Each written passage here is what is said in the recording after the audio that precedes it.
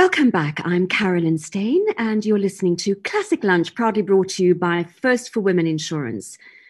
Well, every day this month here on Classic 1027, I've been featuring women who I would describe as fearless. And I'm sure you will agree that my guest today is most certainly that, fearless. She's the first female president and CEO of the South African Medical Research Council.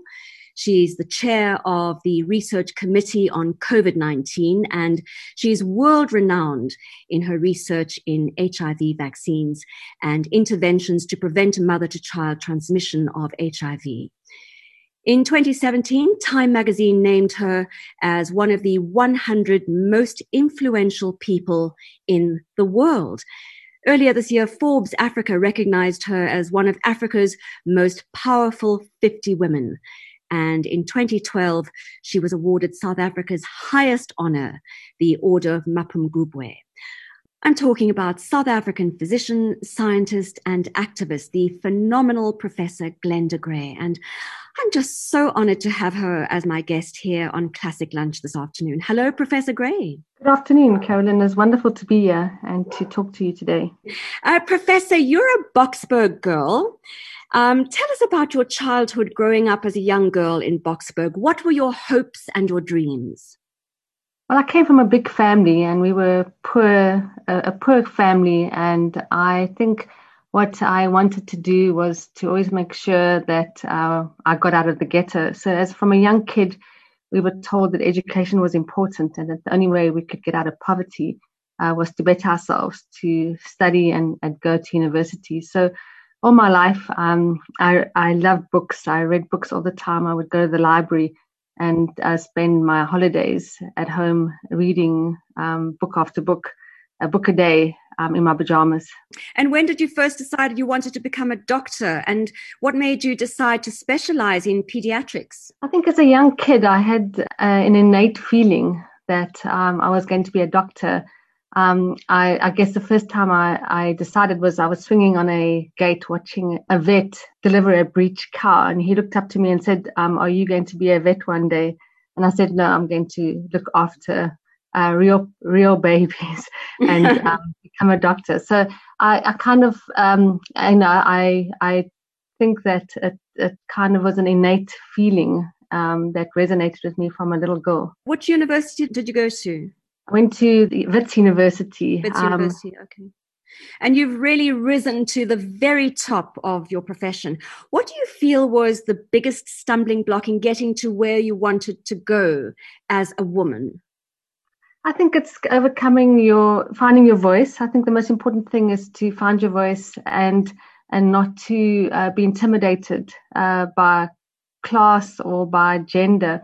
You know, coming from Boksburg, we don't speak the right English. And when I went to university, it took me a long time to achieve because I'd come from a government school with no maths teachers, and you're competing with people that have come from Rodin and St. John's. And so it takes a lot of time to find your step and to find your courage.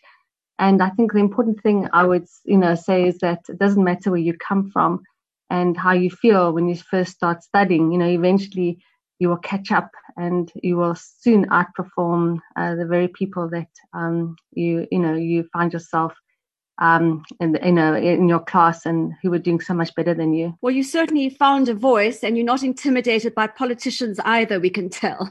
Yeah, sometimes my kids always say to me, Mom, you open your mouth to change your foot.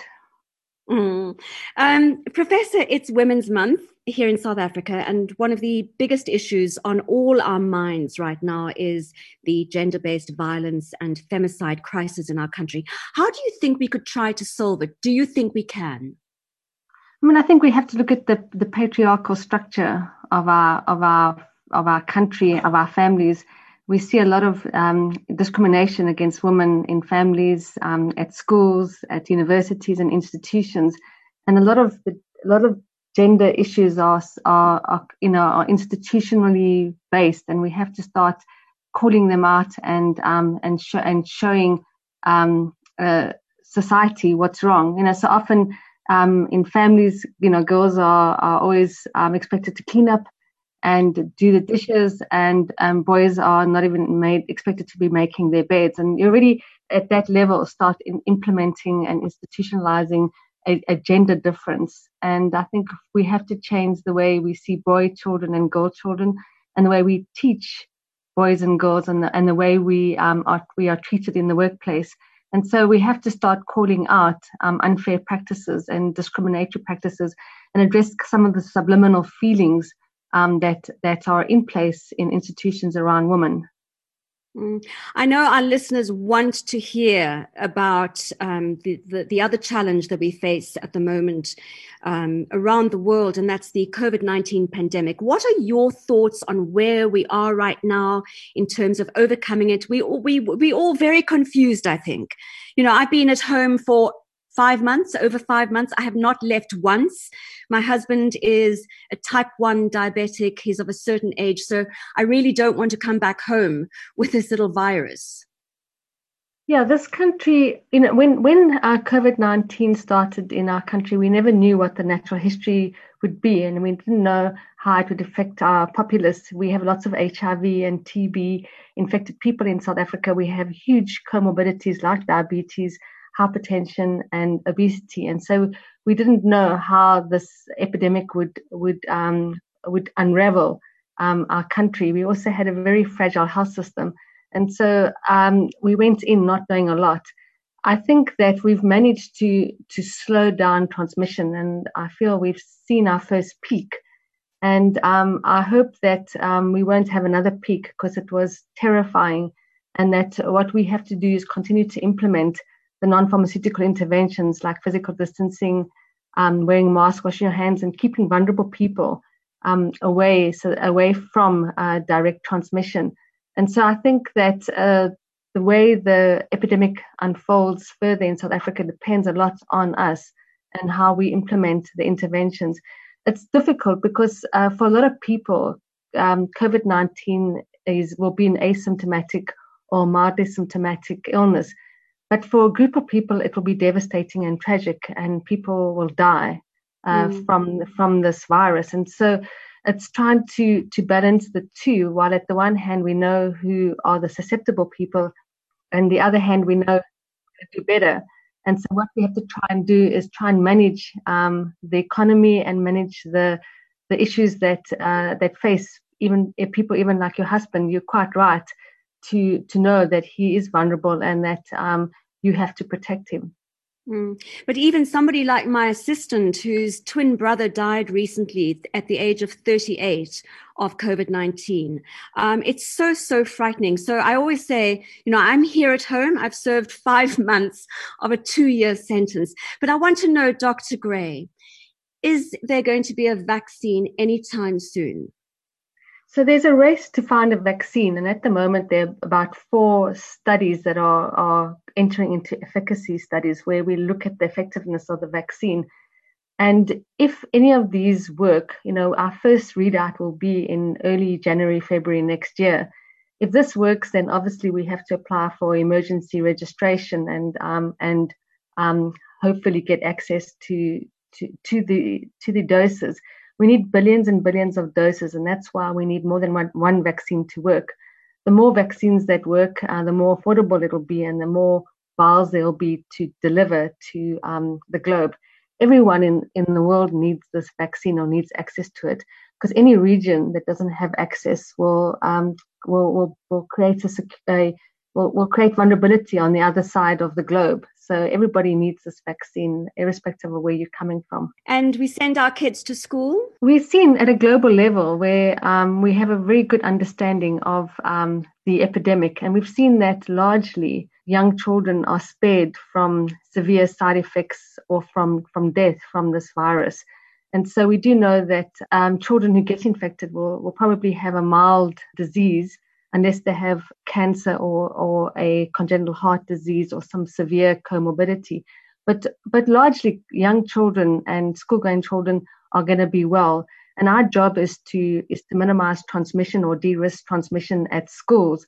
Our job is to make sure we know which are the teachers that have comorbidities, which are the old teachers, and keep them out of the front line of teaching and get them to play supportive roles. And so we do need to get our kids back to school. We can't keep them out of school for 2 years. Not having children in school has a devastating knock-on effect to all levels of society. And the longer kids stay out of school, the harder it is to get them into school, particularly if they come from poor backgrounds. Professor, you're such an inspiration, and you've really inspired so many women through your integrity and your absolute fearlessness in the fight against both HIV and COVID-19. But I want to know, who is the fearless woman that inspires Professor Glenda Gray? Well, I think I have two daughters that I have to always that always look up at me and who I have to answer to. And so they are my moral compass, and I have to practice what I preach. If I teach them to be fearless, I have to be fearless. And so I always use my two daughters as my yardstick for integrity and honesty and fearlessness. Because if I can't teach, if I talk about liberation and women's liberation and not embody that, then how do I ever expect them to navigate their lives as young girls? And are they following in mum's footsteps in the medical field? My one daughter is studying to be a medical anthropologist, so she's interested in women scientists and how they navigate their lives in laboratories in working with tuberculosis. And my other daughter's in her gap year, and she is interested in literature, English literature, and she finds herself at home. She didn't take a gap year when she left school, and she thought that she would be traveling in India this year, teaching, learning about yoga and becoming a yoga teacher. And she finds herself now at home doing online courses and being quite frustrated that her life has been put on hold by this epidemic. Uh-huh. I think it's time for some music, don't you? Perhaps your daughter can be playing this music while doing her yoga. I've been asking all of my guests this month to select a song or a piece of music that's meaningful to them, and you have chosen Respect, sung by Aretha Franklin. Why this particular song? Well, this is a song that actually my daughters and I love to dance to, and often, we'll put on some music. And I love her because not only is she the queen of soul, but this song had global influence, and it's about being a feminist. It was a landmark for the feminist movement, and it was about giving women respect. Saying that women it's an appeal for dignity. It's an appeal to be heard, to have dignity. And it was also important not only for feminists, but also and women's liberation. But it also came at a time with civil rights in America and the importance of civil rights and also women's liberation, because you can't have civil rights without women's liberation as well. And Aretha said this in her song, and it has a global appeal for people who are looking for respect and are appealing for dignity. Okay, well, let's take a listen to Aretha Franklin with R-E-S-P-E-C-T. That was Respect, R-E-S-P-E-C-T, by Aretha Franklin. And that was the choice of my very, very special guest on today's show, Professor Glenda Gray. Professor, we began our conversation this afternoon talking about your childhood growing up in Boksburg. If you could go back in time for one brief moment with the benefit of hindsight, what would you tell the young Glenda Gray? I think I'd cut her a little bit of slack. I would tell her to have some fun and not to always be so serious, and to find a little bit of work-life balance, and that everything is going to be all right, and that, have some humor, have some fun, and not always be so serious.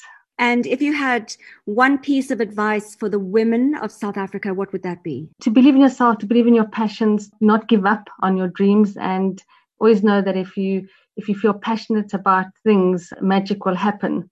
And to listen to your inner voice, and even though times are dark and friends will be few, eventually you will survive and you will overcome, and to have courage and never to give up fighting for what you believe in. Thanks so much for agreeing to come onto the show this afternoon. We could talk for hours, but I know that you're very, very busy. So we really appreciate your time. And I hope we get to meet one another in person soon once that vaccine has arrived. For sure. And look after your husband and practice non-pharmaceutical interventions. Keep that mask on, keep the distance, and wash your hands. Thank you. That was the president and CEO of the South African Medical Research Council, the inspirational, the formidable, the at times controversial for some, but the always fearless Professor Glenda Gray.